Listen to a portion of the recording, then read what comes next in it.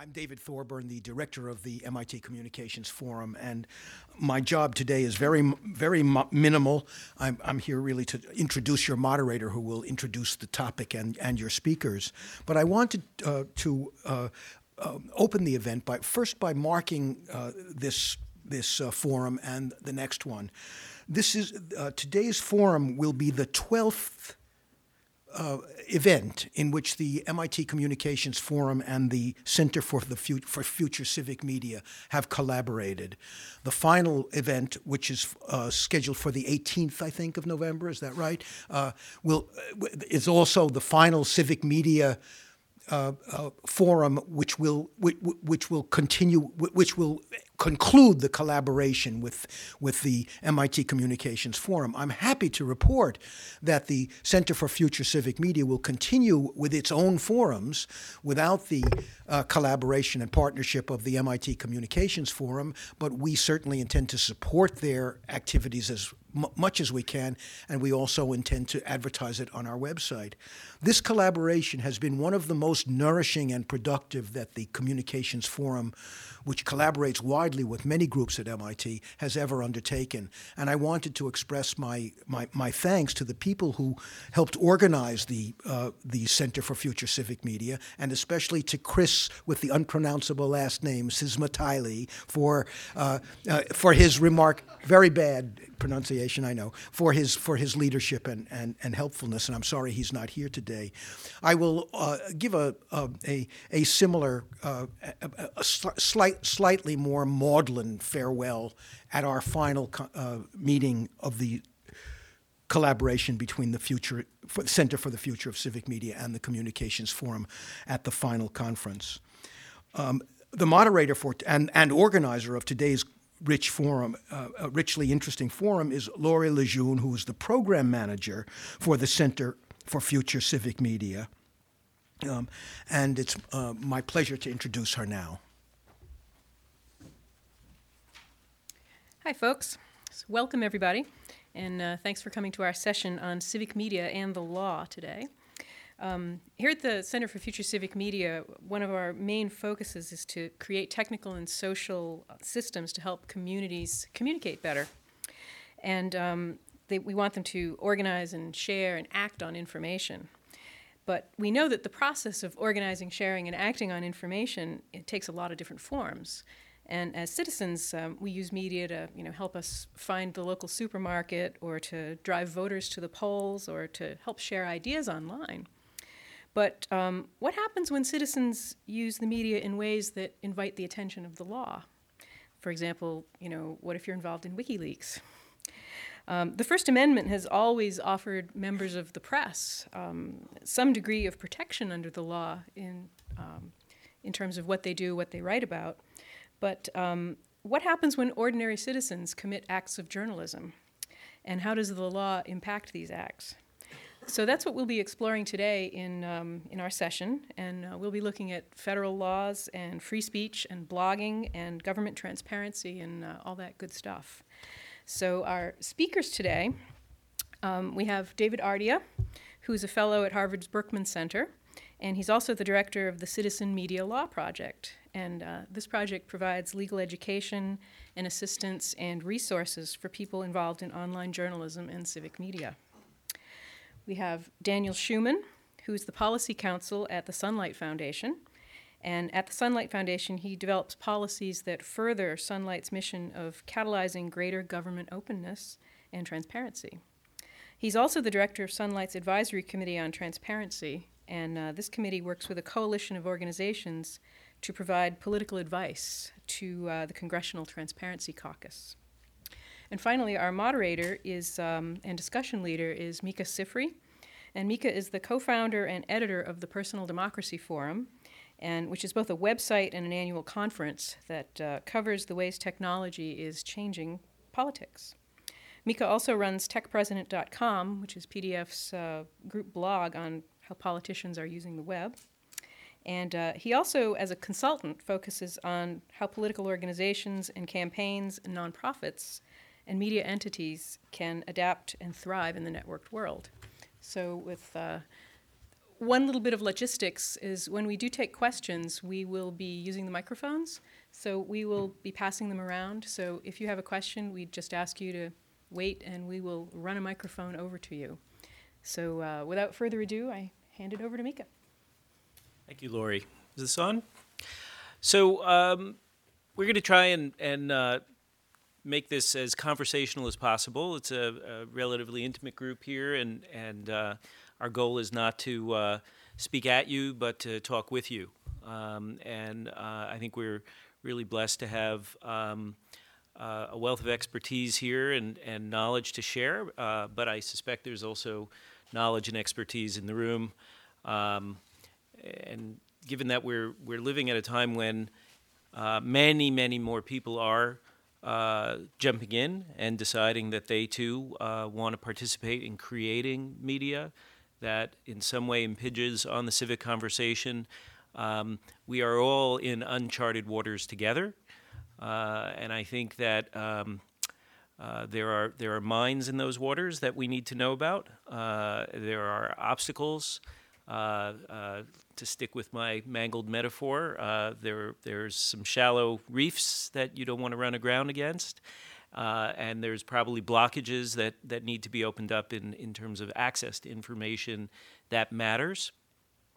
And so we're going to dig in on all those subjects. Before I sort of ask each of our speakers to sort of make some opening remarks, I just wanted to ask of the people who are here in the room, how many of you are in some form today participating in creating your own media and publishing it? Just a show of hands.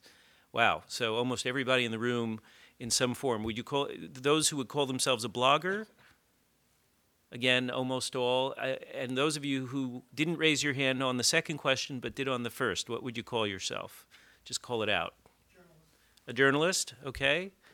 A photographer. Podcaster. A course content creator, okay. And a sharer of field notes. All right. Well, these are all. That's good. It's a topiary of the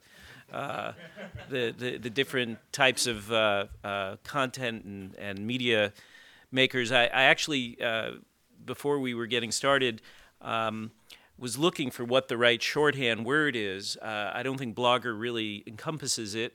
I think the idea that anybody can commit an act of journalism also doesn't quite encompass it, because I think we do think of journalism as a certain kind of message or meaning making that may not be what somebody who takes a picture and posts it online thinks they're doing, or somebody who just blogs about something personal. So we're going to get into that, but I think the hope today is to move into a conversational mode and get your questions and comments and not just hear us pontificate. But we have to allow a little time for that. And I think what's interesting about the two folks that we have is that David's work as a lawyer and advocate for advising both journalists, new and old, and citizen journalists, if you will, about their rights and under the law as they go about publishing online. He, I think, can be a bit more of a guide for us about where the law is strong and where the law may be weak. And with Daniel coming from Sunlight, I'm hoping that he'll talk to us a bit about where the obstacles are around the information that citizens want to get their hands on and make meaning out of. And so the two of them complement, I think, very nicely on this discussion.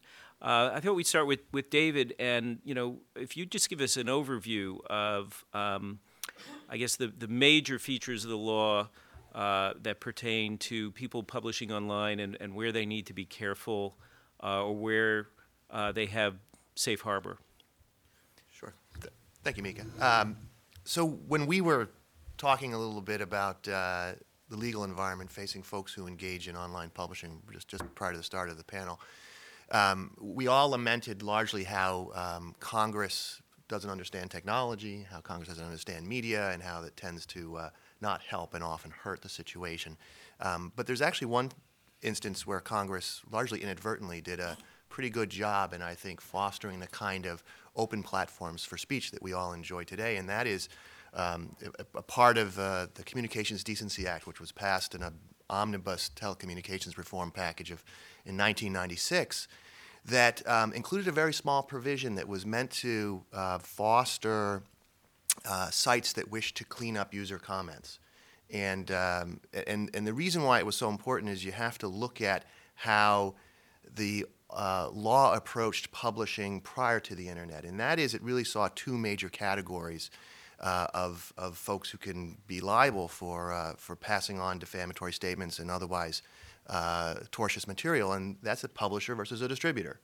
And in the pre-internet world, publishers, like newspapers, were responsible for every single thing in their pages. That meant a letter to the editor that they ran. If it turned out that letter defamed a neighbor, the newspaper stepped into the shoes of the person who wrote the letter. The publisher, that's a book publisher as well. But then the other category is a category of distributor. That's the newsstand, the library.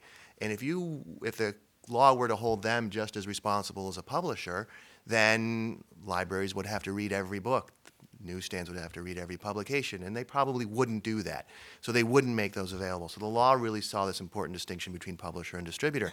So as you can imagine, when the very first websites came into play, and one of the earliest, many of us are probably familiar with CompuServe, in the late 90s was sued because it had a forum called Rumorville, which is the first lesson is don't call your forum Rumorville. Because all that's going to do is generate the kind of stuff that likely gets lawyers in action. And they were sued. And they said, no, we're a distributor. You should look at us like a library, not like a publisher, and we shouldn't be responsible for the material. We didn't create it. And the court said, well, I agree. Okay, we're not going to hold you liable. And 4 years later, Prodigy, which was a service developed by Sears, I think, at the time, it held itself out as a family-friendly network. And it attempted to moderate and clean up the content on the site and said, we're special, you come to us, it's all going to be good family, wholesome stuff. And another piece of content made it up on one of its forums. It was sued over it, and it said, well, we should be a distributor just like Prodigy, don't hold us responsible for it. And the court said, because you held yourself out to keep a clean site, you're going to be responsible for the content, and you're going to have liability. So immediately you can see what the repercussions would be of that. That is that you do absolutely nothing, and you're probably not going to face liability. But if you do anything to improve your site, you're going to potentially face liability. That's really a counter incentive. And Congress stepped in 1996 and included this little provision as part of an effort to stop harmful materials from getting to minors. And one of the things they thought was if we give website operators like CompuServe and Prodigy the ability to clean up stuff on their site, and let's say some stuff slips through, that we're not going to hold them liable just because some bad stuff slips through. And that provision survived when the entire rest of the statute got struck down as unconstitutional in a case that lawyers love to talk about, Reno v. ACLU, that actually the case was filed before the statute even went into effect, the rest of the Communications Decency Act. It was enjoined and then struck down, and the only part that lived on was the Section 230. And most lawyers who do work in the internet space would say that this protection for website operators who allow others to use their site to speak out, to upload information, that the fact that they're not going to be held liable for that material was what allowed things like YouTube and blogging services, and many of the sites that you run, those of you who raised your hand and blog, and you allow users to publish on your site. Would you do that if somebody were to post a comment on your site that turned out to be defamatory? Very unlikely you would do that. The reason that you're able to do that is because of this statute, which for all intents and purposes shields you from liability for any material that's submitted by your users. It doesn't protect against copyright claims, which is governed under a separate statute called the Digital Millennium Copyright Act, and that protection is granted to you only if you do certain things. And one of the things you have to do, which a lot of people find very strange, is you have to download a PDF off of the Library of Congress's website, fill it out by hand, send it back into them with a $105 check, designating someone from your website to receive notices when there's copyright infringement. This is called a agent, the copyright notification agent. And once you do that with regard to the Copyright Office, you then will not have liability if someone were to upload some copyright infringing material to your site and the copyright holder complains about it. Your obligation is only to take it down, notify the user that you've received this complaint, and then if the user believes that they have, say, a fair use right to have the information, then they notify you. You can then put the information back up, you're free and clear, and the copyright holder needs to sue the user. Those two protections are very different than what exists in the offline world. And when I talk to journalists who work still in the print business, they just can't believe that it's a different regime. It's a different set of legal requirements. It is. It's a conscious decision on Congress to give the online space some breathing room. And Congress, I think, did pretty well, certainly with the CDA. The Communications Decency Act. With regard to the copyright stuff, a lot of material gets taken down as a result of specious claims of copyright infringement. You see that happen every day on YouTube. So there are some folks who believe that might not be the best result. But from the website operator's perspective, those two protections are really important. So very quick follow-up, just to cover the lay of the land. You don't want to leave the audience with the impression that a online publisher is protected from liability for potential libel or invasion of privacy. I mean, other aspects of the law still apply, right?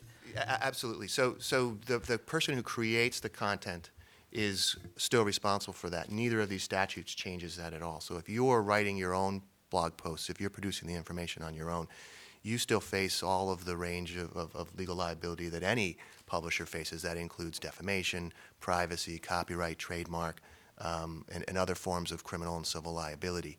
This only applies, these two statutes I mentioned only apply in the context when it's a third party, when it's not you doing the creation, someone else is using your website, your online service to do that. Okay, so we're laying some groundwork down. Daniel, so we're in the early ages of an age of mass participation in using information, creating and sharing, and also taking advantage of existing official information, if you will, to make meaning of the world around us. What do you see as both the potential and the obstacles at work now in terms of people who want to do something with government information? Is it a clear playing field, or do we face problems? Thanks. So there's, I hate to harken back to your topiary metaphor, but in the garden there are snakes, and there are rocks, and there are all sorts of debris that's in the way of people using government information. Now there is, and I apologize, folks, there is a gardener on the watch. And there have been efforts both within the executive and legislative branch to try to, sorry folks, clear away some of the shrubbery and the underbrush, but there's a lot more to do. So in terms of positive efforts, what we've seen with the current administration is the issuance of the Open Government Directive, which has been an effort to make more public information available online. Agencies that were under the authority of the president were required to make 3 high-value data sets, whatever high value means, available online, and to undergo a whole system of actions in terms of how to make information available. So they had to put on their website, if it's Department of Justice, doj.gov/open. And on that site, they would report on fulfilling FOIA requests, and they would report on communications that were going between the agency and the Congress, and a bunch of other information that's pretty useful. It also required, the president had created data.gov. It required a lot of information. We put on data.gov a lot of database information, and it continues to be filled out. There's several 100,000 data sets on there now, although most of them are map information. In the same time, the Congress is trying to get in the act a bit as well. Both in the House and the Senate, there was the Public Online Information Act, which was introduced, which would do three major things.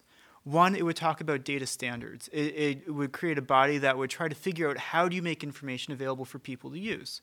If you put up a PDF of a giant data set, it's not particularly helpful. You can't really play with it. You can't really use it. But if you make it available in a slightly more sophisticated data format that's structured in certain kinds of ways, then people can start playing with it. It makes it a lot more useful, a lot more helpful to people who want to interact with the information, to mash it up and use it in different kinds of ways. It also did something which the government is not good at doing at all, and it would have required the different branches of government to actually talk to one another.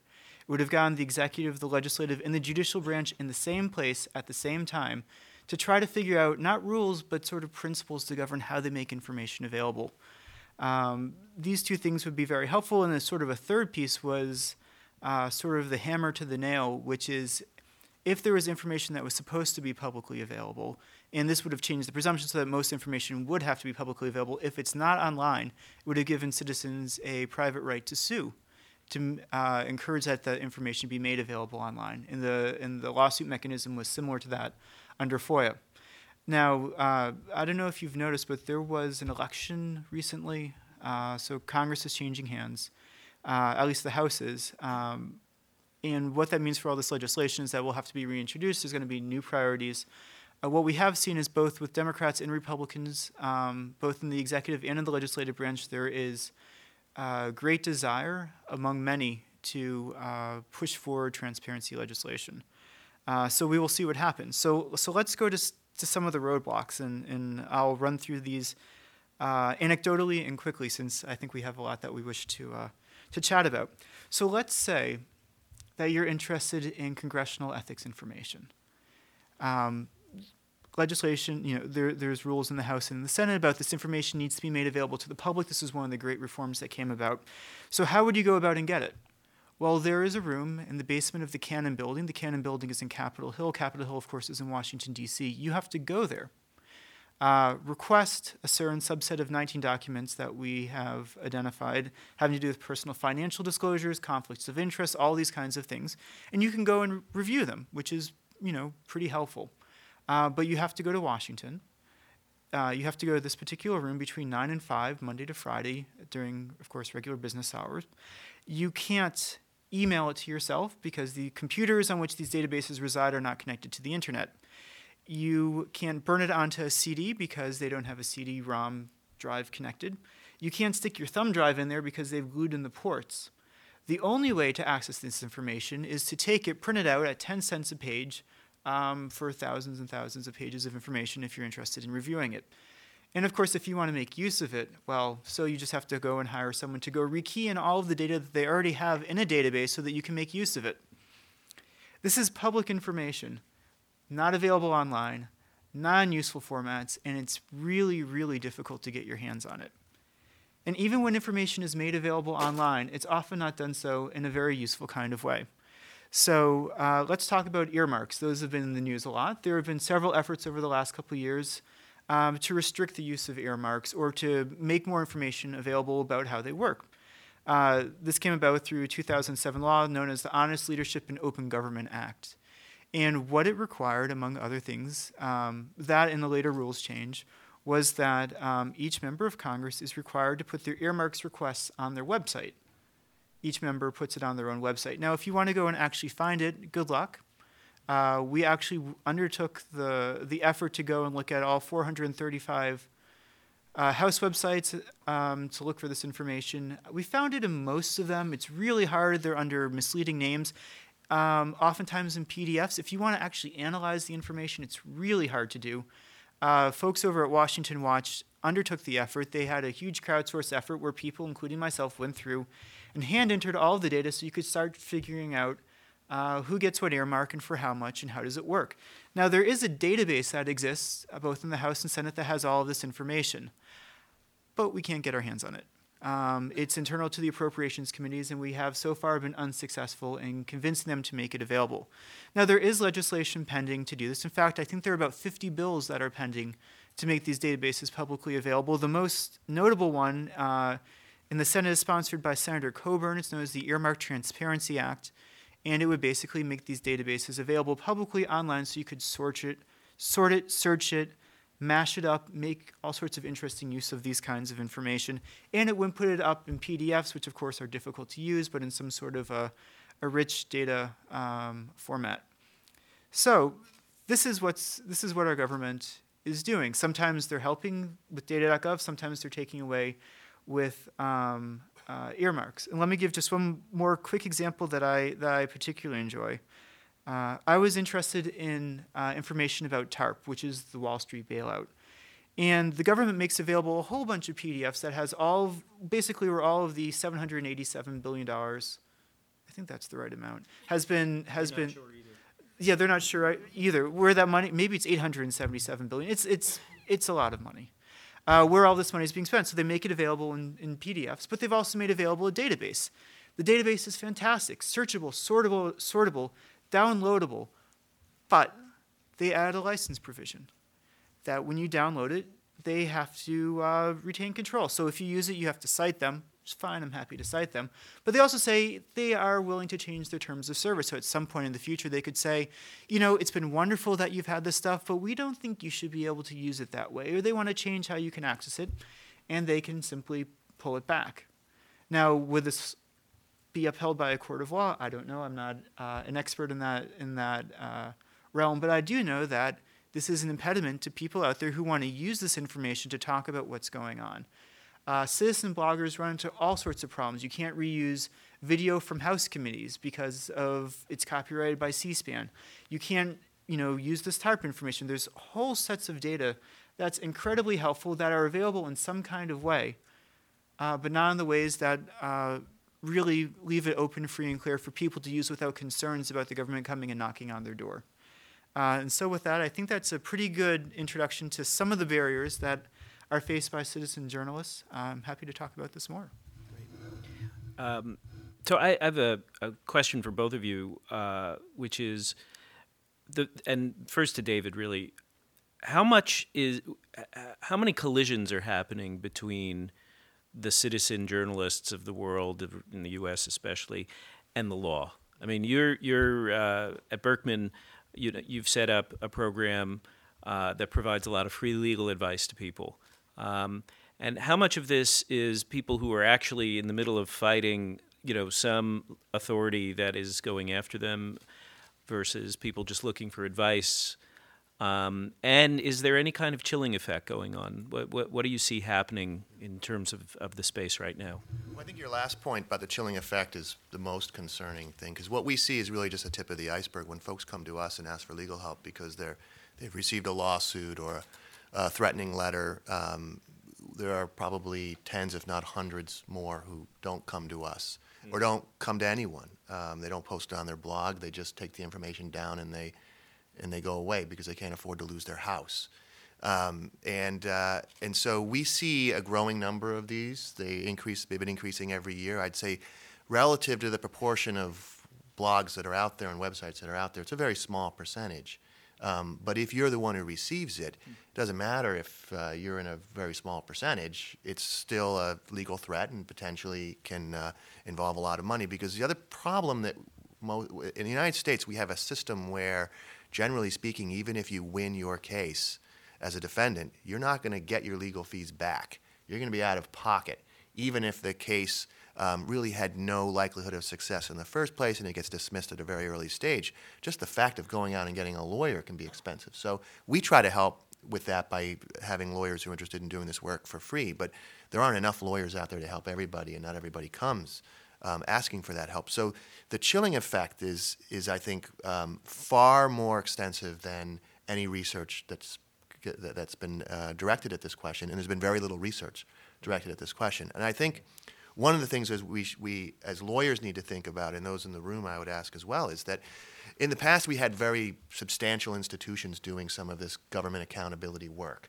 The New York Times, the Washington Post could stand up to a threat. I mean, they could publish information that the government claimed violated national security with the expectation that they'd have the very best lawyers right there, ready to fight for them, and they could afford to have that fight. WikiLeaks does it by having their director stay out of the country and fly all around the world and servers all over the world so that no single government can stop that. That's their model.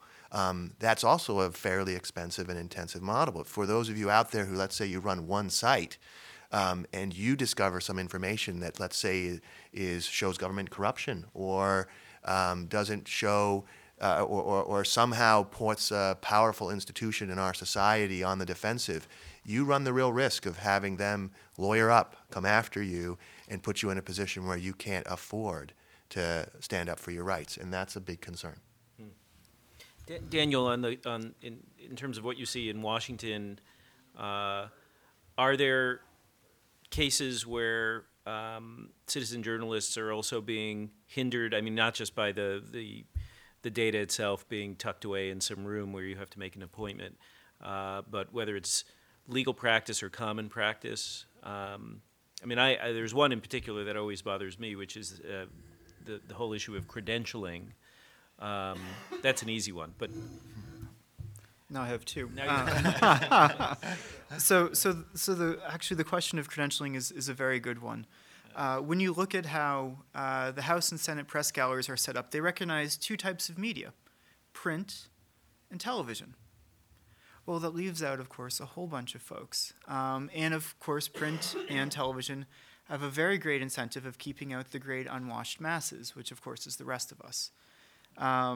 They haven't changed the rules regarding who gets access to the committee video feeds, for example, or the feeds from the House or the feeds from the Senate in quite a long time. Those rules haven't changed since 1994, I believe, or 95, the last time the Republicans took over the House.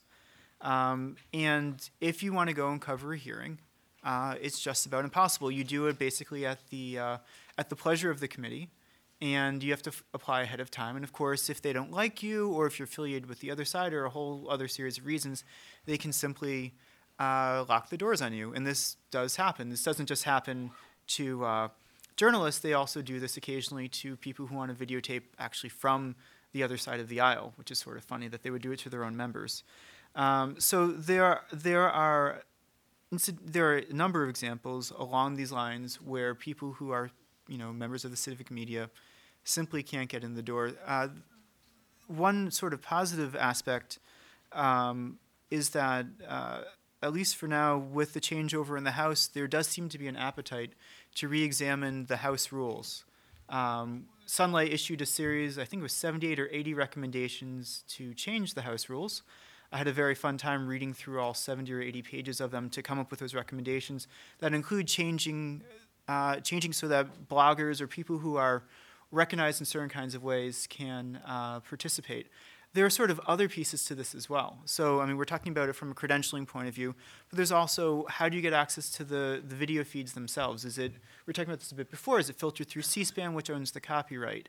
Or is it in some other way restricted from people being able to reuse it and to mash it up and things along those lines? Problems that, it's not mainstream media, but maybe traditional media, I guess is probably a better phrase, that traditional media simply don't run into. Oftentimes hearings will simply not be covered for lack of interest by C-SPAN or the major networks. But there are many other people who would be more than happy to do so, but they simply don't have that opportunity. right. I mean, and just to, if I went to a committee hearing and wanted to take pictures, I'm not allowed to unless I have a credential to do that. Yes. That's correct? Mm-hmm. Yeah. Okay. I want to start to open things up, and I said we wanted to make this as conversational as possible. So, and not that I don't have more questions to ask, but I want to give the audience an opportunity to chime in at this point. If anybody has something that they do want to ask or a comment you want to make, so that we're not waiting until the last half hour for that to happen. So, does anybody want to? Yeah, go to a mic. Yeah, we have a couple people. Their mics. Hi, Mark Tomizawa, 6 Degrees of Innovation, a known suspect in Mika's world. Former journalist, someone who's exploring just what the full rights are of an independent citizen. Because I found that actually when I go and talk to CNN folks I know, I can take more pictures on Capitol Hill than they can. I can take a private camera around and shoot photos they can't. So I'm actually interested in pushing it all the way to the end and not even calling it citizen journalism, just calling it citizen and calling everything else conversation. Witnessed conversation, recorded, relayed conversation, so that's all media. And I'm wondering when people use the word journalism, it immediately triggers a frame that has all kinds of rules around it.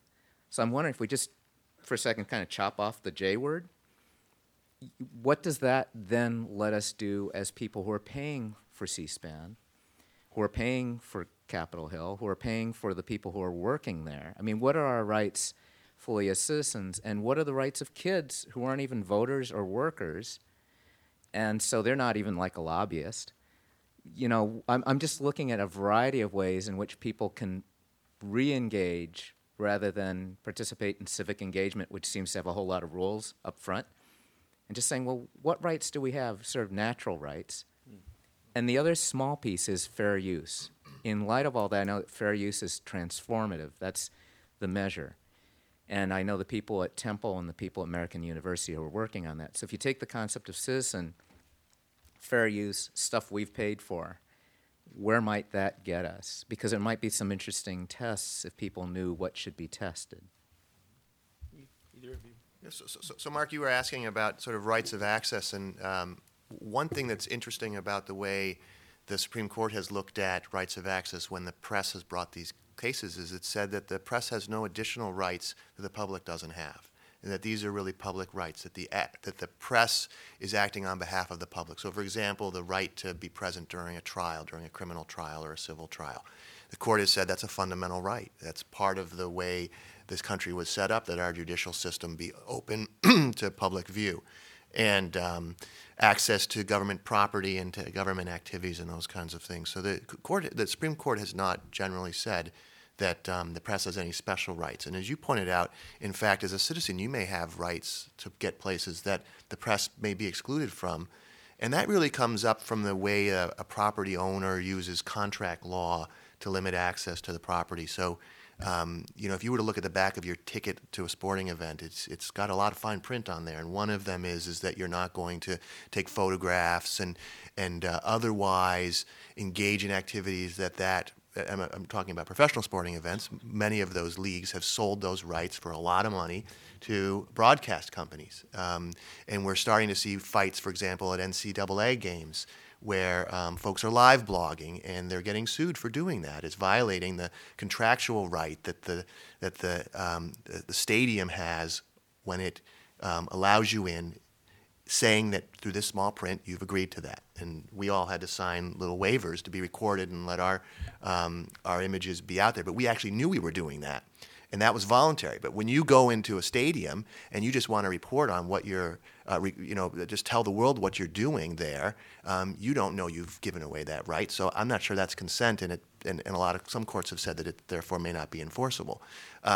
So the law comes into play in a lot of different ways with regard to access. And your point about sort of that we need to be as expansive as possible in viewing citizen rights, I think that's exactly right. The problem is when it comes into play when you're in these sort of non-governmental forums like sporting events, other public events that are on private property. Or say a politician's fundraiser. Yeah, absolutely. That's right. That's right. Then Daniel may have something to mention there, because I'll talk about your fair use question in a minute. But even in the governmental context, you run into a lot of problems. If you want to go and record the floor of the House of Representatives, you can try, but they're going to, before you go in there, they take away your cell phone and any other electronic devices that you may happen to have on you. So trying to exercise that right in that space is going to be impossible. There was a sort of funny example. Representative Culberson from Texas had a hearing on the Supreme Court, had to do with funding for them, and Justice Breyer and Thomas attended. And Culberson has, I forget what they're called, they're like a flip phone, where he took it and he broadcast Justice Thomas.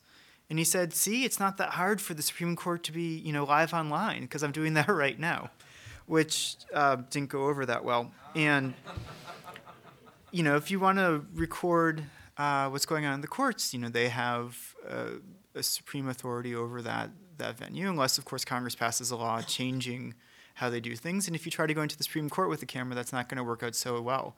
In fact, even if you go into private forums, there have been a number of examples, I think most recently with Justice Scalia, where someone was trying to record the event where he was speaking, and the Supreme Court police came around and confiscated the equipment and erased it.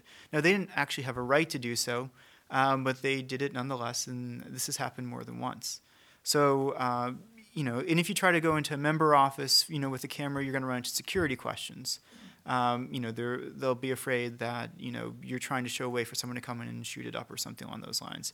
So, as a practical, there's a legal possibility within the First Amendment of things that you theoretically can do. But practice, unfortunately, limits it in ways that don't necessarily make sense. And as a private citizen, it's very, very hard and very expensive to try to push back against that. Okay, well, we're at MIT, so I have to ask this question. This could be, one of those new pens that records everything we're saying, right? And the glasses that you're wearing, I recently saw, we're approaching the point where miniaturization of video cameras can be just embedded in somebody's glasses. So isn't technology going to obsolesce some of these rules, or do you think that they'll, rush to, make you take your glasses off before you go to a congressional hearing? You want to go? No, sure. So that's a really good question. And I don't know the answer to it. I think that they have sovereign ability to control their own space, and if you go and violate the rules, it's really an interesting question of what they're going to do to you, if they can do anything.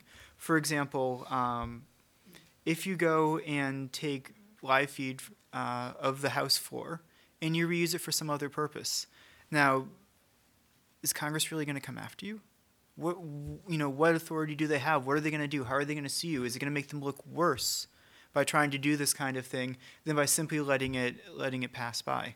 I don't know the answer to these questions, but it's a really interesting one. The flip side of that, however, is the privacy expectations of those around you. And in that space, law has a long way to catch up. That the most of the privacy rights that we recognize are built on a foundation of a reasonable expectation of privacy, which by definition is a slippery slope, and it changes over time. And as these technologies become more accepted, then the expectation changes, and more gets permitted. And that's really where we're facing now is we're starting to realize that the ways the law thinks about privacy don't work. They don't work in today's world, and they certainly aren't going to work when we talk about miniaturization and where recording devices are naturally part of what we wear, as we wear smart clothes with nanotechnology, and all of these things are in mesh networks. All of that information is being communicated. All of the environmental variables, everything is being recorded as a default. The law really doesn't know, and I think Daniel's point was right. We don't know what the law is going to say on that, but one thing I know is that the law doesn't have a very good answer for it. Right. Well, that actually, it's a good segue to a question I wanted to ask you, and then we're going to get back to the audience. Section 230, which you started out with as the bulwark of a lot of freedom on the web for websites to host free-for-alls. Do you worry that, some violation of privacy, I'm thinking of the auto-admit case where two, I think they were Yale Law School graduates or students, two women, were basically bludgeoned in the comment section of this site where lots of law students sort of freely and anonymously talk about people. And because Google would surface those links high up, if somebody did a biographical search on either of these people, they were, understandably upset that their reputations were being completely dragged through the dirt. They've sued. They've managed to uncover some of the people who made some of these comments and are kind of holding a sword over their heads. The site owner, I think, is still immune, but is also feeling a lot of pressure. And is Section 230 really that stable? Couldn't there be a case where it'll fall for political reasons, because someone is allowing child pornography, prostitution, slavery? I mean, there are all kinds of bad stuff online. So, are you sanguine about its holding firm? It doesn't sound like Congress really knew what it was doing from your description, and Congress can get swayed very easily by these bursts of popular upset. I think it's very unlikely we would see complete repeal of the protections. Business models have been built on this. They're now powerful, well-financed, armed with lobbyists. And so I think I think it'd be unlikely that Congress would repeal it. I'm more concerned about the sort of death through 1,000 duck bites, where little pieces are carved out, and the Craigslist the Craigslist killer here in Massachusetts, where a fellow used Craigslist to make contact with women that he then allegedly killed. And the problem is, and I'm sure that a lot of folks here at MIT think about this in their work, is that when you build a tool, it can be used for good and bad.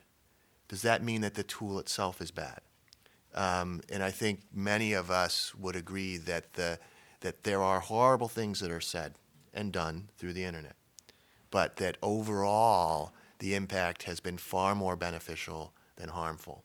And as we start to try to fix the instances of bad conduct, we run the great risk of, because our efforts can only be, law is a very blunt instrument. We may be able to correct the thing we want to, but at the cost of changing a lot of other things that are very good and a lot of speech that should be protected. So I hope that any efforts would keep that in mind, and that would be a kind of conversation. That's a pretty sanguine view of the way Congress works, and in many cases they don't work that way. So I do worry about the really bad set of facts creating a case that sort of pushes an effort to carve out some exception. And once we go with this carve-out approach, I worry that we would start to carve out lots of different kinds. What about financial fraud? Okay, well then financial fraud gets carved out. Prostitution gets carved out. Okay, well how about defamatory speech that's been determined by a court to be defamatory? Okay, let's carve that out. Before you know it, we're left with Swiss cheese, and we're really not giving website operators. We put them back in the position where their fear of legal liability makes them reluctant to allow their websites and online platforms to be used. Because you can imagine if we put liability, let's say, on your ISP, the entity that is essential for you to even connect to the internet in the first place. If we put them in the position of being responsible for the content they make available to you, they would use deep packet inspection. They would monitor everything you read. They're probably doing that already, but and they would they would use all of the tools available to them, which are quite extensive, filtering tools available even today, to make sure that only the things you received were the most banal and least likely to result in liability. I would think that would be a world we don't want to live in, and if we can keep that in mind as we move down this road of trying to repeal a statute that's been so important to that we be careful. Do you want to add anything to that, Tim? No? Okay, let's take it back to the audience. Yes. Just in this last week, they were announcing how some of the ISPs finally have been filtering for the cell phones that are for minors. Anywhere from, they're talking about how many cell phones. Well, there's 3,200. What they quoted was, it was WBZ, 3,200 texts for one high schooler in 1 month, just the texts. And so just even the cost was one factor of filtering. But the actual testing of these tools, is there any place that will be ongoing to allow for continuing discussion and bringing to light? Anybody know that somebody in an institution that is ongoing? So I'm thinking it should be an academic as opposed to business where they're sold off and then you get what happens with the information there. Is there anybody that knows of anybody in academia that's considering having an ongoing discussion board, blog about these issues? So filtering worldwide is a very complicated topic that a lot of organizations do pay attention to. Just down the street, where I work at the Berkman Center, there's a group called the Open Net Initiative that looks at filtering across the world, and they do reports every month or two on a different region and set of countries. There's Center for Democracy and Technology has also been looking at that. EFF looks at filtering. Center for Democracy and Technology, CDT. Now that's definitely an issue that's of great concern to those of us who care about free speech rights. And I'll tie your point, Mark raised it as well, about fair use, which is that that's an essential doctrine because it limits the copyright holder's ability to stop subsequent uses. And the courts have said that it's essential to the copyright law being acceptable under the First Amendment. And so we all need to be vigilant about making sure that we're putting forth our fair use rights when we're using the work of others and someone is claiming that it's infringing. And that means being aware that that you can raise that as a defense. It also means getting legal help rather than taking information down if you're faced with a cease and desist letter. And it means supporting organizations that do work around fair use. Stanford has a fair use project that is exclusively focused on fair use and the fair use right. Because it's all of us have an obligation to be vigilant about protecting our rights. We can't rely on government to do it. As Daniel's showing, they put all kinds of impediments in our way. So we each have an individual obligation to do that, and fair use is one of those ways we can do it. Okay, other questions? Yeah, go ahead. If you say who you are also, that's always nice. Andrew Whitaker, I'm with the Center for Future Civic Media. So while acknowledging that these issues are largely at the federal level with First Amendment questions or copyright questions, are there questions or concerns that you have of what's happening at state or municipal levels, particularly given that a lot of, I would say most citizen journalism or civic media happens at the town or neighborhood level? Yeah. That's a really good question, Dan. So actually the concern, Sunlight Foundation focuses at the federal level, but the concerns at the state and local level are as great, if not greater, in certain circumstances. There are stories of people, for example, trying to record encounters that they have with the police, where they'll turn on their iPhone and try to record what happens, and oftentimes the result is that they get their head bashed in. Where things that you wouldn't necessarily see, the federal government is much smaller in certain ways, so you wouldn't see those kinds of instances. There's on the federal level, there's more awareness, I think, in many instances of these kinds of issues. But if you try to go to a town hall meeting and try to record it, you're going to have a really hard time. You also don't have. So federal information is not subject. Federal documents are not subject to copyright. State and local information, however, I believe is, so that states can control how that information is disseminated, how that information is used, in ways that the federal government simply cannot. And this is actually true in most foreign countries as well, is that there's something called, it's crown copyright, or there's other terms for it as well, where power over the information is retained by the locality where they will sell it. And if you want to find out the local building code, it could very well be that you can't get your hands on it, or you have to pay a fee to use it. And it's going to be the same thing for all sorts of different types of records. You have to rely on local government to have passed a local equivalent of FOIA that works well, that there's going to be local enforcement in the right kind of way. You're going to have much more localized political factors that make things harder. So I think on the state level, in local level, you actually run into the same considerations, if not even more difficult circumstances. I'd second Daniel's point that it's as bad, if not worse, at the local and state level when it comes to access to government information through these formal legal vehicles. But it's also the case that we're starting to see a lot of innovation and experimentation. Because the federal government's a difficult party to deal with, you may be able to work out deals, for example, app developers who get access to bus information and make that information available. We're seeing a lot of that. Crime data. the aggregation of crime data, where a local website works out a deal with its police department to get an XML feed, assuming that the police can provide it in that way, or they get it in raw form and they turn it into something that's usable for them. That's also an area where there's been a lot of experimentation. And there's a group here at MIT called Extract, which crowdsources environmental harms and uses geographic information systems to pull all that together into a multi-layered map that uses all different kinds of government-sourced information to show us the kinds of effects that oil and gas drilling are having around the country. So in that sense, people are working outside the law to make important things happen. And my job as a lawyer is to make sure the law doesn't get in the way of that, and even better if the law can help facilitate that. But we are seeing a lot of exciting experimentation around the use of technology to fill local information needs in a way that sort of gets around the impediments that the law puts up. It's just occurred to me. I mean, there are a lot of sites that host user reviews of products, of people, of restaurants, of services, Yelp, RateMyProfessor.com, and so on. Are they just as well shielded by Section 230 as, the more political journalist type political blog? Or have you seen cases where, a restaurant owner feels like they're being maligned? What's their recourse? So far they have been shielded by Section 230. No claim that I'm aware of has been successful against a review site like that. However, a lot of lawyers have been creative about their arguments. And for example, Yelp has faced several claims where the party bringing the suit has alleged that Yelp offered to create positive ratings for them if they paid for that. And essentially almost like an extortion type claim.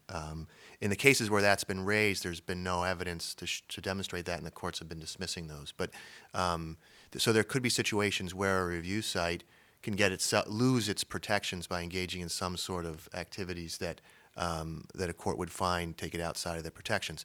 Now, the interesting thing, the hotels have been really unhappy about this lately, and I just read the bedbug stuff as well. But I just read a great article on Slate, not written by a lawyer, but it was talking about how that those hotels that have embraced consumer reviews, especially through TripAdvisor, are doing fantastically well. These are small, non-chain hotels that wouldn't otherwise be able to get folks because they're not the Westin, they're not the Hyatt, nobody heard about them. People are going on TripAdvisor, they're seeing that they're high ranked, and they have people monitoring these complaints. So when someone complains that the light bulb's out, they see that they tweet it. Someone responds from the hotel because they're monitoring it, and they get somebody up, then they fix it.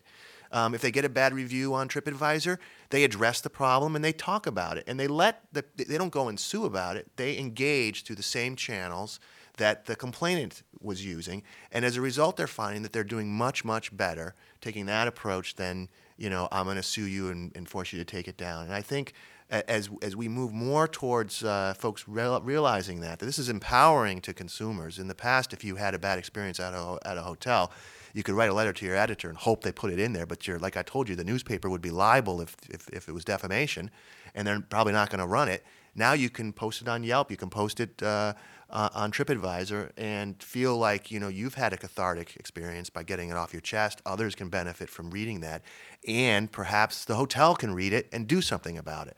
And so I think there are better ways to look at it than just how can hotels that get bad reviews or restaurants that get bad reviews get them taken down. To me, that's the wrong perspective to have. Right. Okay. Well, we'll come to you in a sec. A follow-on to that, though.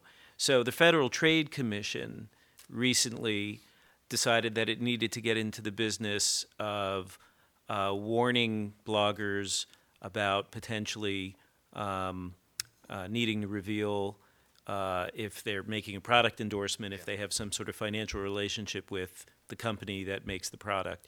So how do you advise people in that space? Because I totally agree with you. This is empowering consumers, but has the FTC created a new potential mine that people might not even realize they could be stepping on? Yeah. What are there affirmative things that you have to do if you write about products on your website? You happen to blog about cameras because you're, that's your hobby. Has the FTC sort of intruded here, or is it? What's your read on how that's playing out? So I think Mika's referring to last year the FTC issued guidelines for bloggers and other users of social media that receive some financial compensation as a result of a product endorsement. So if Canon sends you a camera for free and then you write about it positively on your blog, the FTC would see that as a problem. Now the FTC has said that they will not seek financial penalty from the blogger. They would simply send a letter and say that you violated it, and they would actually go after Canon to do it. And these guidelines were released last year. The FTC says it's not a change in policy, it's just a clarification of policy, that this sort of what they call unfair trade practices, they've always had jurisdiction over it. The only one entity in the year they've gone after is Ann Taylor, the clothing manufacturer, for giving away gift cards to a bunch of bloggers and then those bloggers didn't disclose it. They did not go after the bloggers themselves. So I generally advise people that if they're engaging in product reviews and they're receiving some kind of compensation, whether it's a free product or some other benefit, that they be transparent about it, which is one of the fundamental values of journalism is transparency. And so that actually, I think, improves the quality of the information they're providing to their readers by saying, I got the product for free. I still liked it, or I didn't like it.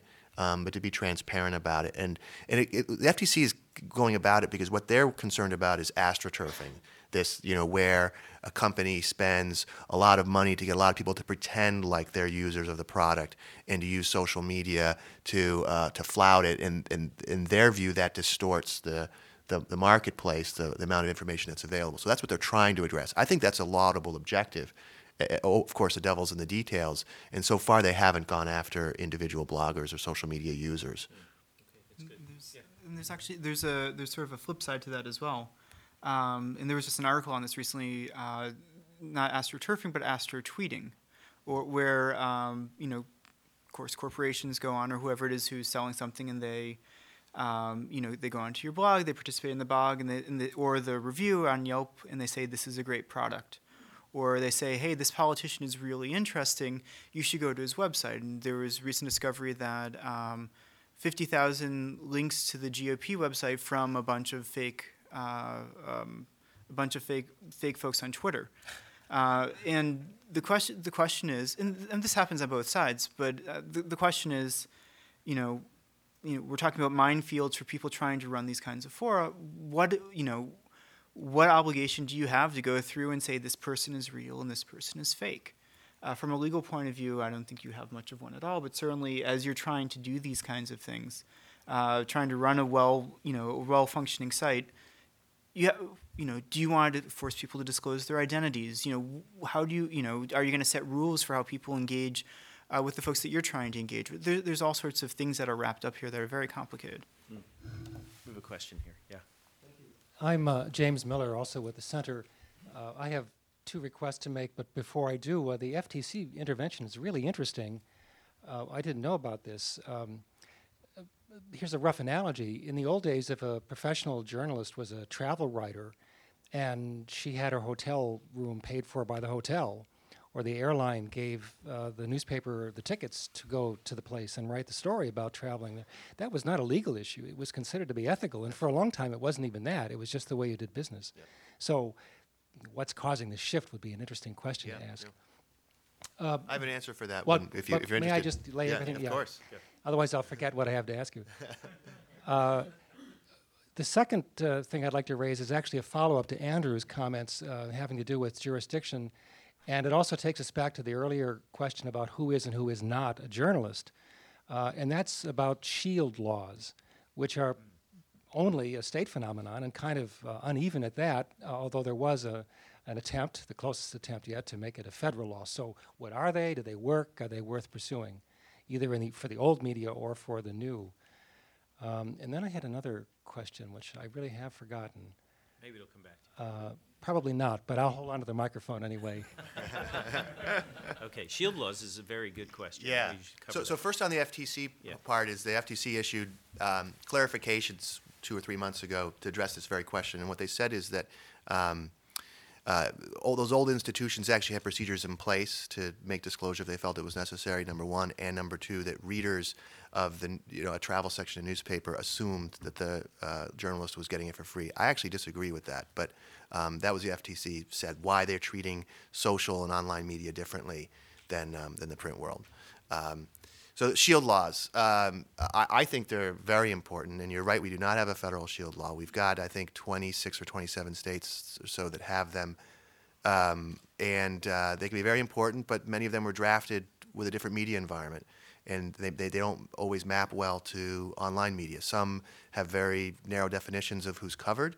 Some use institutional definitions, and that's been the versus a functional definition. Is it what you do that would qualify you, or is it who you work for that qualifies you? That's been the big issue in the federal shield bill, which seemed over this past Congress to make the greatest progress it ever has. But then I think that the WikiLeaks situation seems to have pushed that back, and I think it's unlikely we'll see anything come out of the rest of this Congress. But it really comes down to that question, which is who is a journalist? And there isn't agreement on that.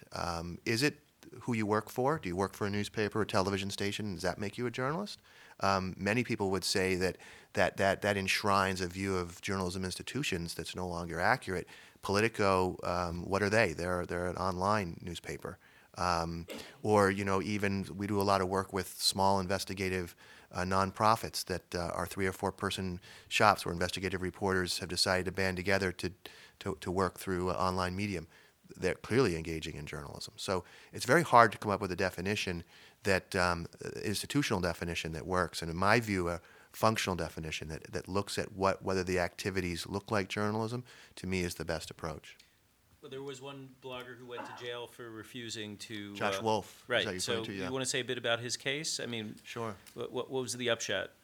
Well, the upshot was he spent a long time in jail, but most of the journalism organizations really rallied around Josh. He was a video blogger who was recording the protests in San Francisco for one of the G8 summits. This was got to have been maybe 5 or 8 years ago, and California has a shield law, and the local prosecutors subpoenaed outtakes that he didn't make available on his blog. And one of those outtakes, they believed, showed some of the protesters lighting fire or damaging a police car. And so they couldn't get the information from him because he was protected by California's shield law, which was a pretty expansive definition of who's covered.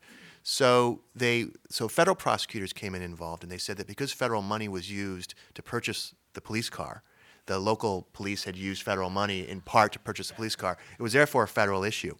And federal prosecutors subpoenaed the information. He refused to turn it over. Mm-hmm.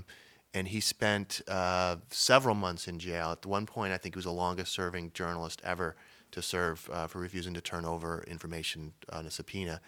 Eventually, he made the information available through his website, not directly in response to the subpoena, but he uploaded the outtakes, which actually is a lot of news organizations are starting to do that. A lot of video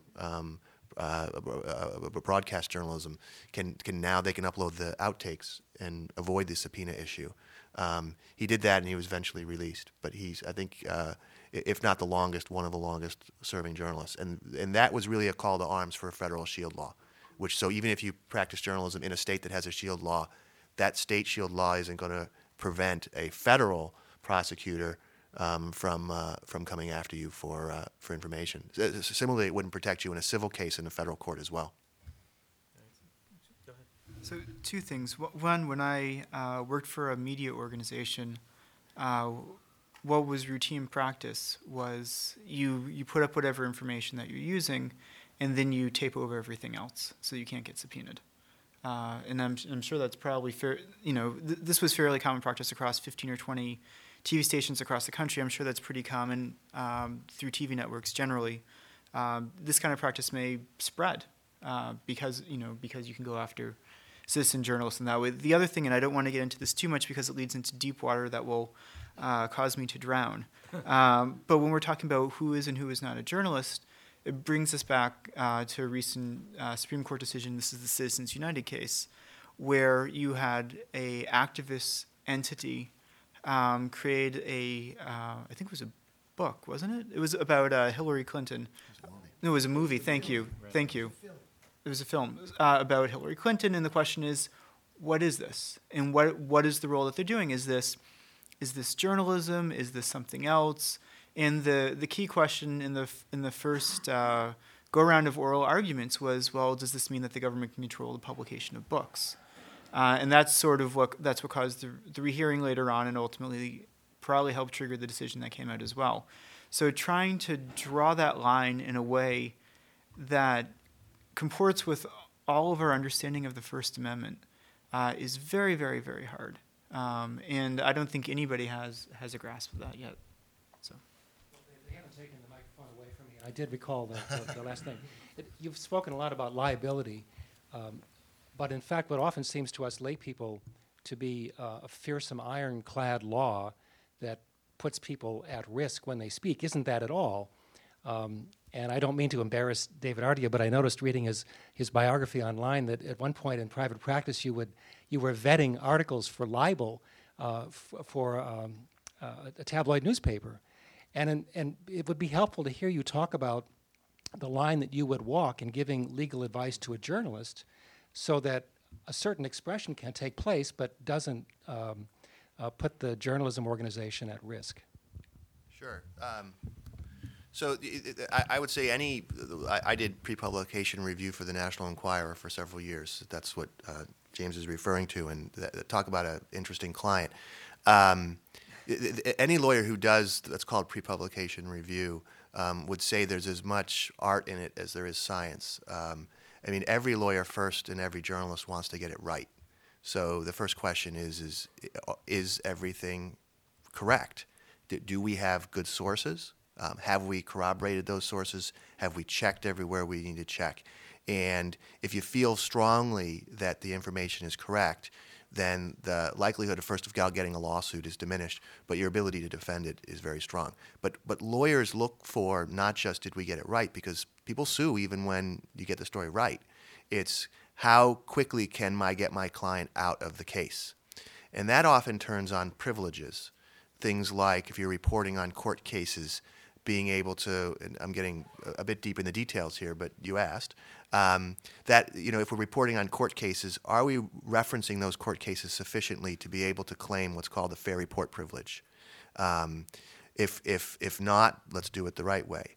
How many sources do we have? If we're relying on anonymous sources, we believe the information is right. Are we willing to out those sources to defend ourselves in a libel case? Many times the answer to that is no. Okay, well, can we get other information we can defend ourselves with? So it's first of all, is it factually correct? Second, can we be in a defensible position in litigation?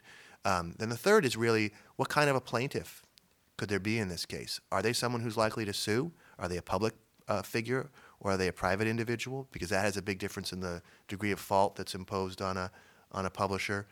Actual malice is the highest level of protection for fault that the defendant would want to have in a libel case. That's for public figures and public officials. For private individuals, they only have to prove negligence, which is a much lower burden. So what type of a plaintiff are they? It ends up being a fairly complicated calculus, which is why I said it's oftentimes as much art as it is science. And it's an area where I advise folks that if you're engaging in certain types of online publishing activities, and especially if you're doing investigative journalism, that and the reason why this project I started at Harvard was about trying to get folks the legal help they need to find. We have a bunch of pre-publication lawyers around the country who want to work for small independent journalism organizations that are doing good journalism and help them to reduce their legal risks. And so we have pre-pub lawyers that can do that work for free, depending on the size of the organization. And then also, I think it behooves everyone to be familiar with libel law, to understand where the red flags are. There's a great organization out of the Poynter Institute for Media Studies down in St. Petersburg, Florida, that runs News University. It's a suite of free self-directed training modules that cover everything from how to write a lead in a news story through to defamation, copyright, and privacy. And I'm doing a module for them that's going to be coming out in December around news gathering liability, how you can avoid getting in trouble when you're actually going out and using recording devices, doing interviews, those kinds of things. So there's a lot of tools and educational materials out there to educate yourself, because in the end, this is the best tool you have, is your brain, and the more you can pack in there, the better off you're going to be. Just a quick aside, I was an editor at The Nation magazine for many years, and it was actually often a lot of fun to go to bat against the pre-publication lawyer that we use there.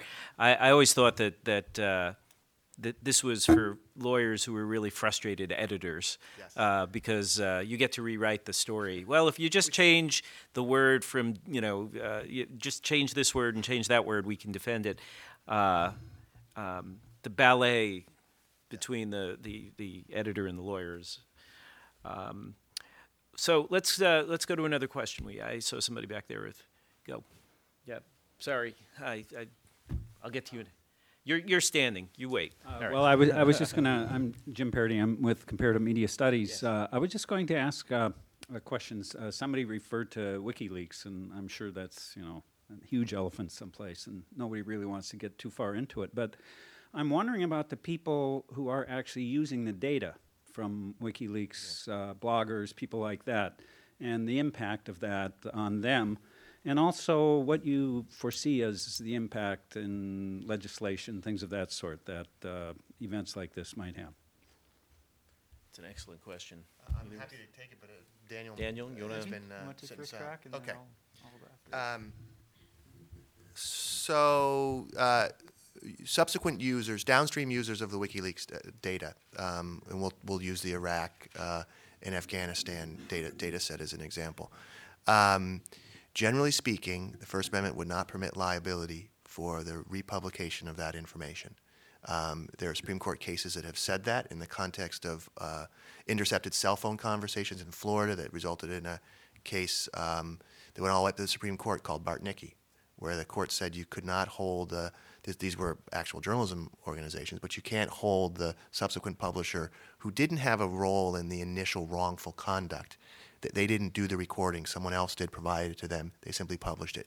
The Pentagon Papers is a famous case. Daniel Ellsberg turned those papers over to the New York Times and the Washington Post, and he violated his obligations to the government in keeping that information secret. They then published it, and the court said, you cannot enjoin them from publishing that information.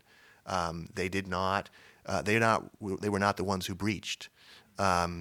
So as you move further away from the individual who actually engaged in the improper conduct, the ability to impose legal liability on subsequent publishers diminishes dramatically. I started by saying downstream publishers from WikiLeaks because it's not entirely clear what WikiLeaks' role was in the initial disclosure of that information. We don't know. We don't know how they got the information in the first place. And so it'd be premature to say whether they may face liability. There is a Espionage Act that there's been some debate among lawyers as to whether or not that would potentially criminalize an entity like WikiLeaks. The language is quite broad, and it probably would face potential liability under the Espionage Act. The question would then be whether the First Amendment, if a case were brought in the U.S., whether the First Amendment would provide any protections along the lines of what I said with the Bartnicki case and others. So we don't know.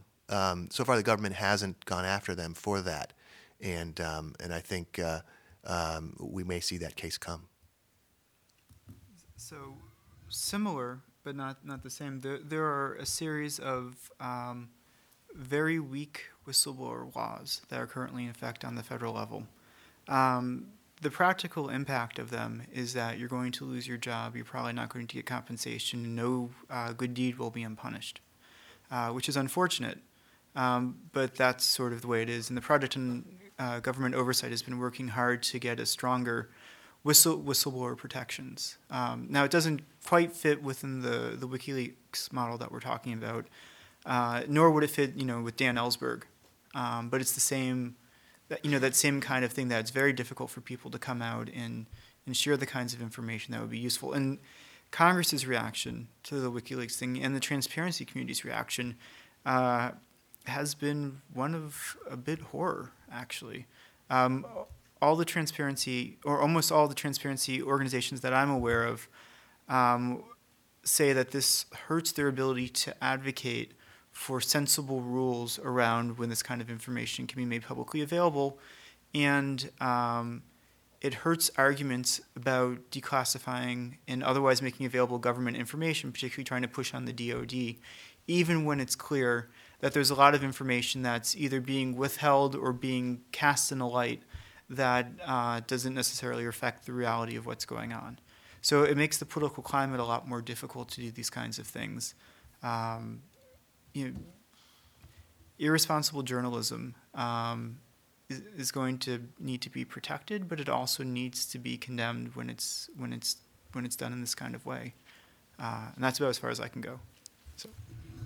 So I got to add a comment because I actually disagree. Leaks happen every day in Washington.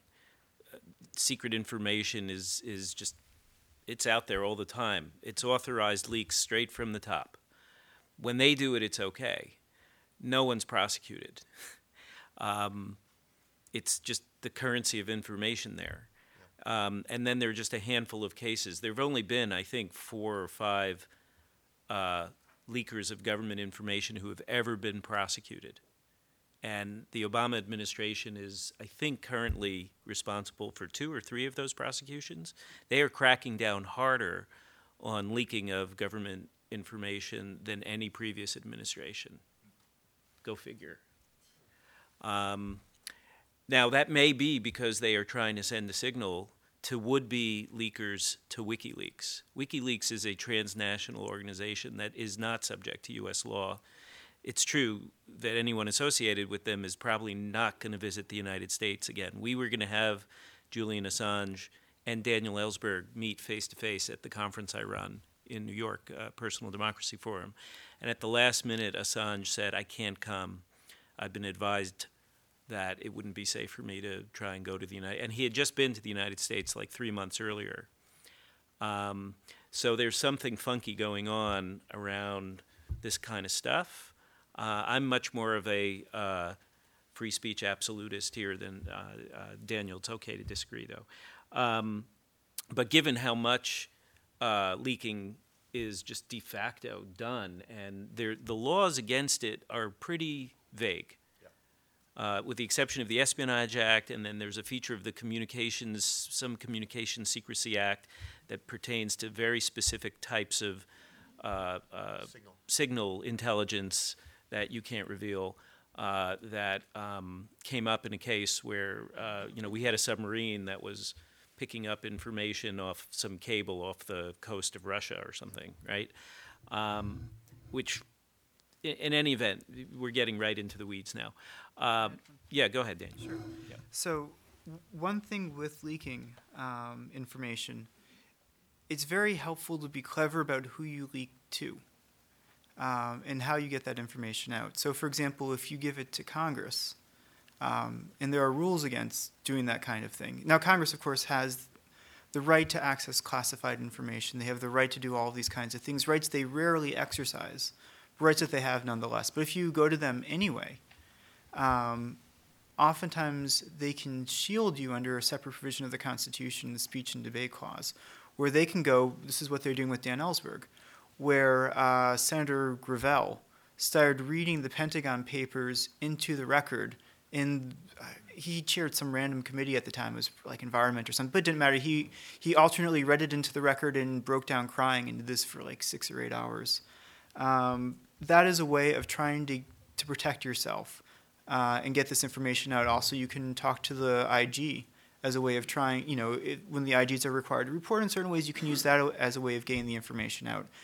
Unfortunately, for most people, these options aren't really available to them, or aren't can't be assailed, can't be made available. So, there are ways to do it, but there's not enough, and it's not protected in ways that are appropriately useful. This is where we get back to the reporter shield law and things like that. Yeah. So, okay, you've been patient. First of all, thanks for doing this. I think this is great work, obviously. I'm Joe Spur. I just this week was hired by WBUR to direct a project called Order in the Court 2.0. And it's all of this happening right now. We're basically charged, with finding the line between free speech rights and the right to a fair trial. We basically have been given full access and full permission from a court in Quincy to modernize their court, stream live, blog, citizen journalism, whatever. So it's incredibly exciting, but it's also, I feel compelled to ask, in the current legal environment, what should we be careful of? It seems like a little bit of a minefield, and the hope is to find that proper line between free speech rights and free trial rights. And if we do it right, we can create a model for other courts around the country who want to do that, and we should. But yeah, just on the same subject of experimentation and deal making that David had mentioned, I thought it was relevant to mention. Great. That's a great question, Joe. And say hi to John for me. I will. And this is a fabulous experiment, and I probably should have mentioned it before, because generally speaking, the courts are, as I mentioned earlier, they're presumed to be open to the public. But in fact, very few people actually go to a courthouse and ever see a trial, and yet the courts could let cameras in, and they don't. And so it sort of happens out there, and we don't know about it. And actually, when you talk to a lot of judges, they want the public to know more of what they're doing, because they're a really essential institution in our society. But you hit on I think the real pressure point in this, and that is the public's the right of access versus the right to a fair trial. And judges have tried to balance that forever. We deal with a lot of folks who have been, for example, excluded from courtrooms for live blogging or tweeting from court. And it's just a matter of explaining to the judge what the technology really does, and that it's the same as old days. They would walk out during a break, get on the phone, call up their editor, read the story over, and it would run. And in fact, a lot of news organizations still do that, and then it goes up on their website. The judge needs to instruct the jurors to not read the information. And judges have a lot of power, including all the way to sequestration, where they can have the jurors stay in a hotel local to the courthouse, not get any media at all, control their meals, the whole deal. That's pretty extreme, but there's lots of instructions and things that can be used to balance that. I think the bigger point is that as we begin to look at how these technologies can facilitate access into courtrooms, that we do so in a way that doesn't impact the way the courtrooms function themselves. And one of the big effects, I'd say the most negative effect, I'm interested if you two agree with me, that slowed down cameras in the courtroom was the O.J. Simpson trial, which a lot of people believed created grandstanding and other activities that would not have happened if there weren't cameras in the courtroom, and that really, I think, was a setback. So it's a way of doing it in a way that respects the process. I know one of the things you guys are thinking about is just the raw data of what goes on in the court, the dockets, the cases that are going to be heard. Make those available online so that if you have an interest in the case, or it's your neighbor or whatever, you can go. That seems to me to be the most logical way to implement this. It will have very little effect on the courtroom behavior itself. But as you get to actually streaming live the court activities themselves, to have that be done in a conversation with the lawyers, with the judge, with the court's personnel, in a way that attempts to make the technology as unobtrusive as possible. Yeah, and we have had those conversations, and we plan to continue definitely doing that. But it'll be definitely interesting moving forward, especially if we set something up to transcribe what's actually happening. So, if your name is in there and someone Googles your name, it's going to pop right up. Yep. And that's a completely new world. So there have been a number of attempts to deal with this, both on the state and on the federal level. On the federal level, there has been, actually, state level in New Jersey, where they made the entire corpus of local court decisions available online. But there are problems when you have instances of stalking, for example, where you don't want to have a person who is identified where they happen to live or something along those lines. And that kind of information will get pulled out from being online. If you look at federal records, there's PACER, which is a repository of orders and opinions and things along those lines that's nominally publicly available, and there's been efforts to make that available at no cost. But one of the consequences of that effort is that courts do a very poor job of redacting personal information. They don't redact Social Security numbers the way they're supposed to. They don't redact information about minor children and things like that in the way that they're supposed to. And a person who's been dealing with this a lot is Carl Malmood and Stephen Schulze, who are going through and building ways of searching out these particular pieces of information and yanking them out of court documents that the courts should have taken out in the first place. And then you also see, for example, with the Supreme Court, there's ongoing balancing questions of when do you make audio from oral arguments available? For a long time, it's been that you have to go to the National Archives and get them at the end of the term. Now the court is making them available at the end of each week, but of course, by making it available at the end of the week, it doesn't fit into the news cycle when people would actually want to learn about what's going on. So there's all sorts of very interesting balancing questions about these kinds of things. I mean, would you want to air voir dire online? I mean, that seems, like that's something that you probably would not want to do because of the personal questions that are involved for the jurors. So there's a whole bunch of very interesting questions. So I'm looking forward to watching what you're doing. So. Thank you. So, okay. We have time for a few more questions, I think. Yeah, go ahead. David Crossman, retired web developer.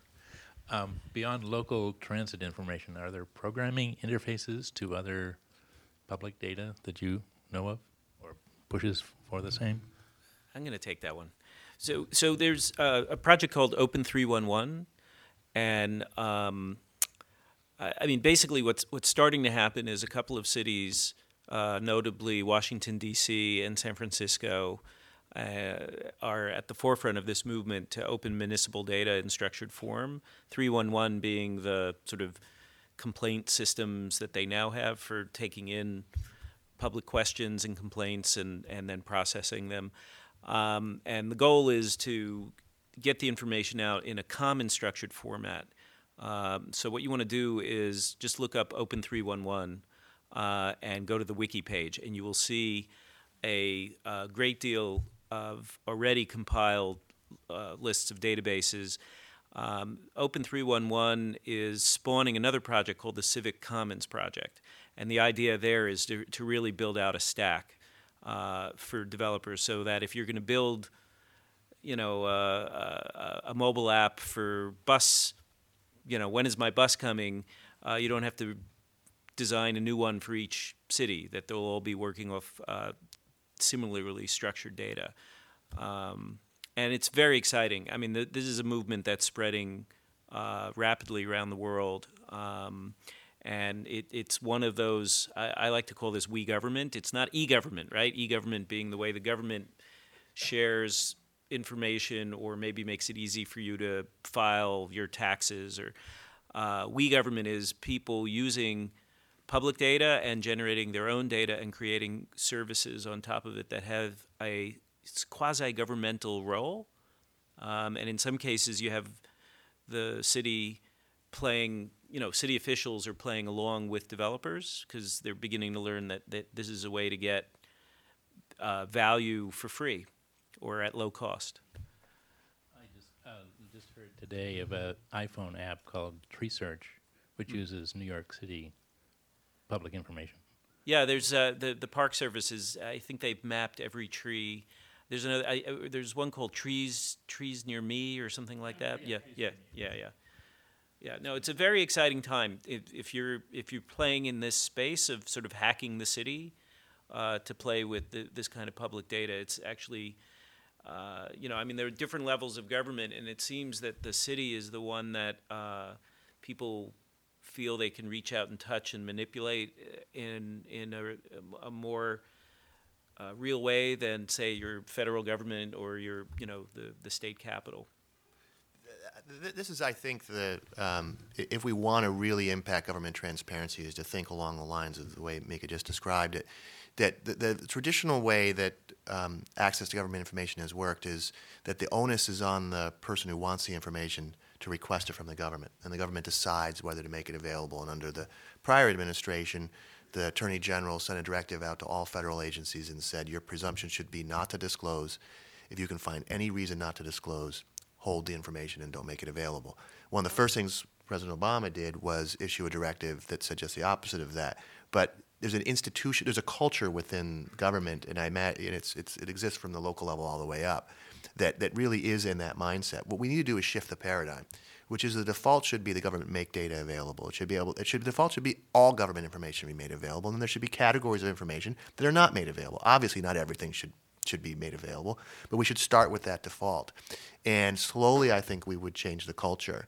But cities, are realizing that it's a lot nicer to live in the place if you share this information and let people build on top of it and do great things. I mean, it really has a quality of life impact, and cities and municipalities are starting to realize that. But I think it's a cultural shift as much as anything else, and I would love to see, and Daniel's group, the Sunlight Foundation, does so much great work in this area, that they're pushing to make that the default. I think if we can accomplish that, then we'll really have effectuated significant change.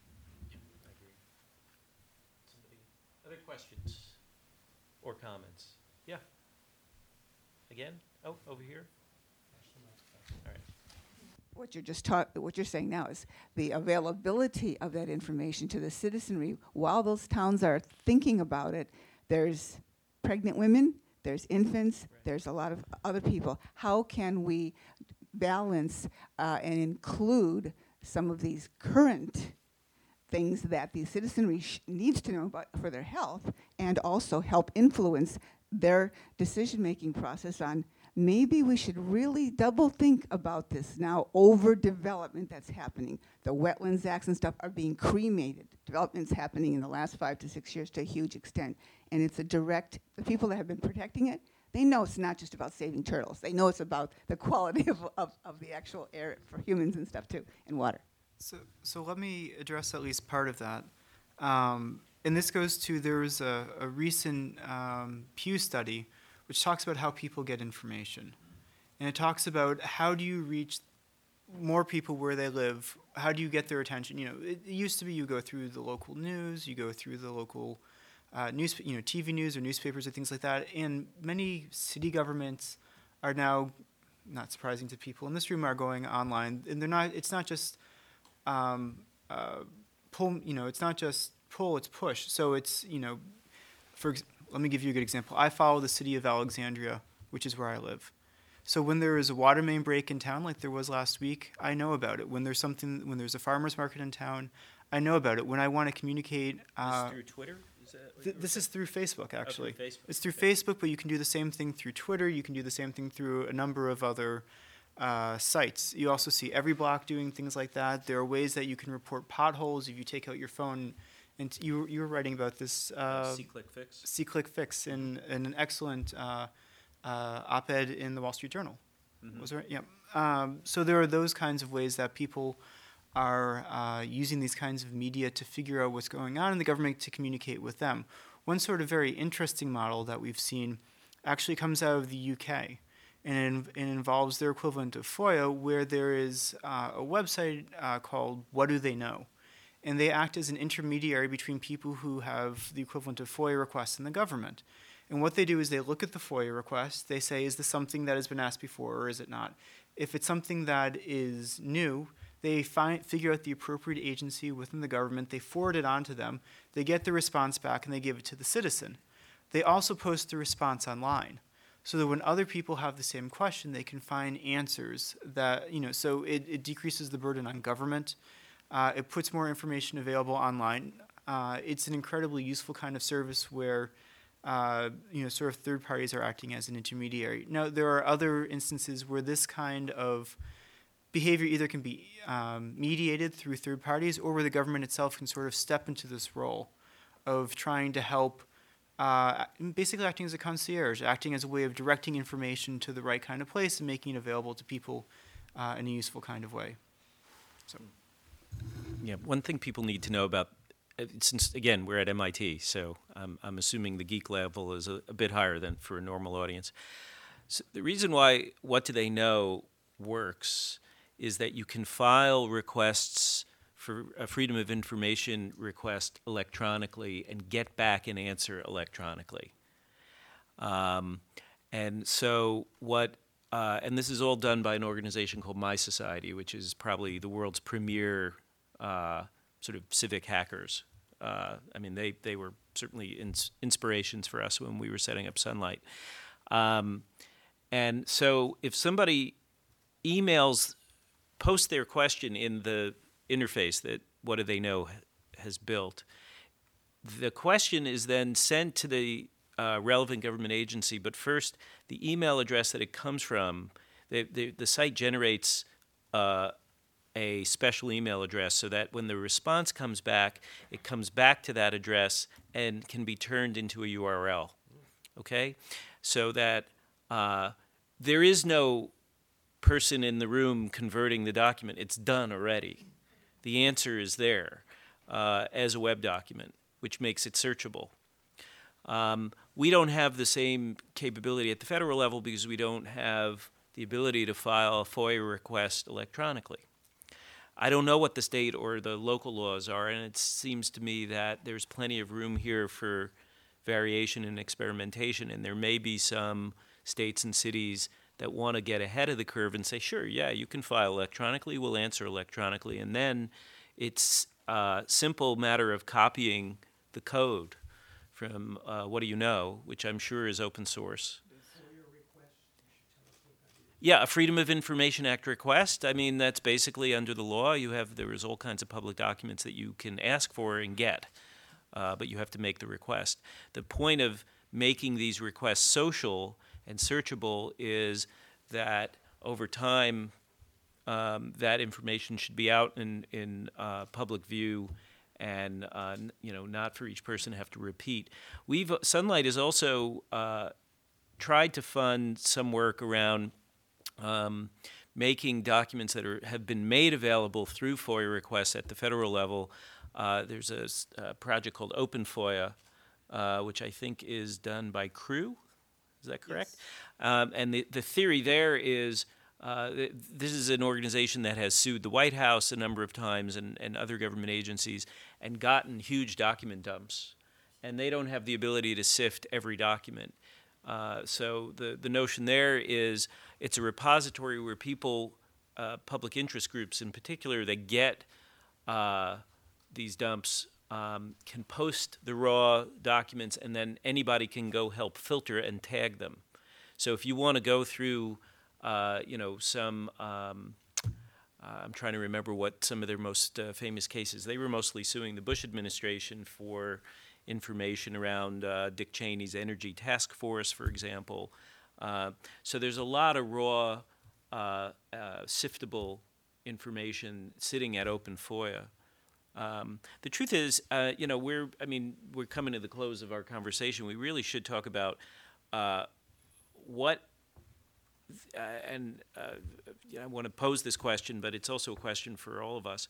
We're kind of sitting on top of this Cambrian explosion of information, of participation, and it feels to me like our systems for filtering are way behind just the raw flow.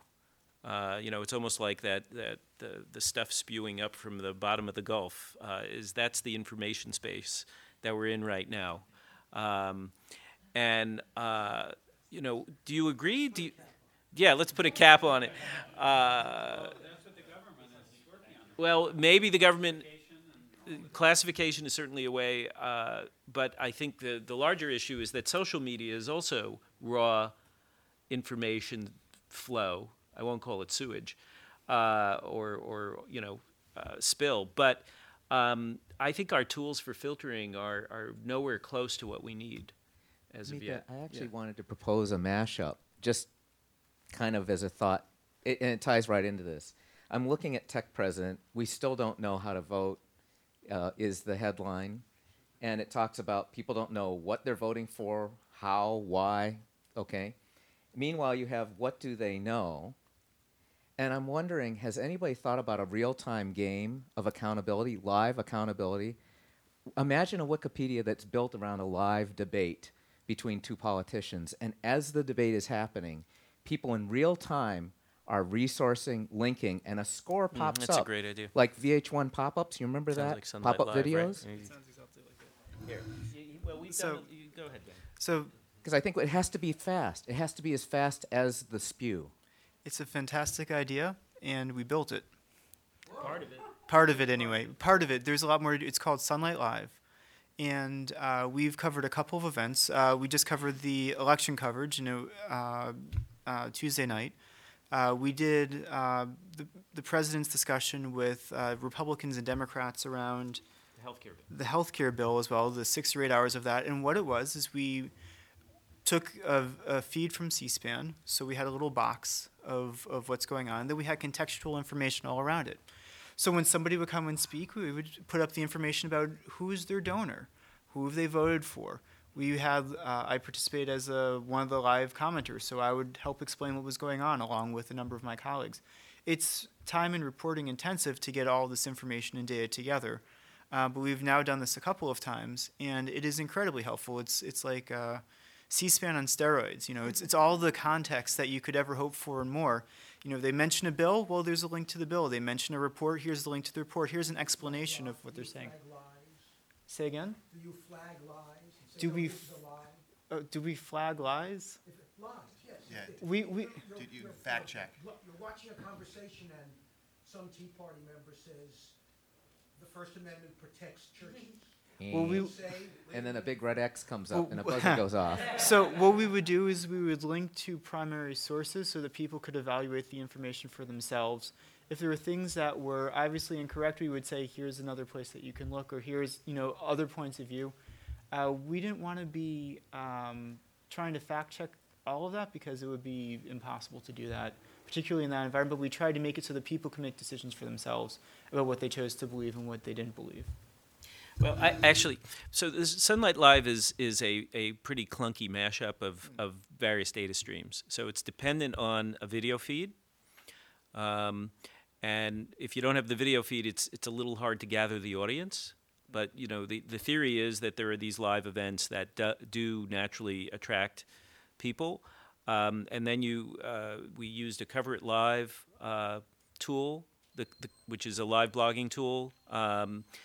That people can comment in addition. And we also had preloaded part of the page where we could swap in things like the campaign contributions that each member had gotten and so on. We have recently gotten funding from the Knight Foundation to basically rebuild the whole Sunlight Live platform from scratch and open source it. So that it could be used by other entities, journalistic or whatever. Or universities right. around the world. And Mark, I would say that if Jimmy Wales was sitting here, he would tell you that that often the Wikipedia page on a breaking news event is the most authoritative page to go to, and that lots of people will add information. And branch off in different directions. So it's already happening to a certain degree. It's not that wild an idea that you just threw out there, but I think it's great. Instead of the CNN tracking of the people Yeah. turning their dials. Well, I think the media truthiness. system is. I mean, the interesting thing that I'm seeing happen is that due to competitive pressures, lots of media is now trying to show off their technological savvy. Some of it is kind of silly, holograms and the like on CNN. But they are feeling some competitive pressure to be more interactive, to fact check to some degree. So there's room here to push experiments and then hopefully get some copycat behavior. I think your point, Mika, though, and these tools are starting to get us there, is that data leads to information, information leads to knowledge, knowledge leads to wisdom. And we're sort of at this stage probably between data and information, maybe inching towards information to knowledge, that as we start to use these, and I think crowdsourcing is one of the ways. I mean, we're all of us smarter than any one of us, and we can break up these tasks, these time-consuming tasks, and share them around. We can actually benefit from the embedded knowledge in our communities. And we can do it not just within the U.S. community. We can start to look outside the U.S. for other legal approaches, for other approaches to problem solving, and we can bring that information together in a way that actually moves us from a glut of data to real knowledge, and then hopefully to wisdom, where we can make better decisions as a society, and we're moving in that direction. It's, for me, I'm optimistic that we're starting to see this kind of thing, and I wasn't aware of Sunlight Live, but I mean, this is a pretty rudimentary but powerful idea that you can only see improving year after year. And I think this is part of the answer to the question that you just posed. You know, there is so much information out there. How do you filter it? How do you deal with it? And you start figuring out, what do you trust? Who is giving you the things that would lead you to trust it? Are they linking to primary sources? Is it gathered from all around the world? Can you figure out how the different mechanisms and pieces move? We're not there. I mean, right now, we're all drowning in information. We all probably have internet phones in our pockets, connected 24/7, all that kind of stuff. But it's starting to get to the point where you figure out ways through the mounds of information. As it's going from information to all, up to knowledge, up to wisdom. It is drawing the wisdom of crowds. It is trying to figure out, how do you know what you should know, and what it is that you should know about what you're learning. So. Well, I couldn't actually. Both of you have just made great concluding statements. So unless you want to add to either of them. I know we're just just about out of time, so I'm going to let our thoughts settle on those optimistic conclusions, which I actually share, and I do think we are living through confusing but ultimately exciting times, and I'm optimistic that we can navigate our way through the garden of the ocean of minefields that we've and find value. As we make our way. So thank you. You really illuminated a lot tonight. Thanks for this audience. And we'll hang around and we'll keep talking if people want to stay.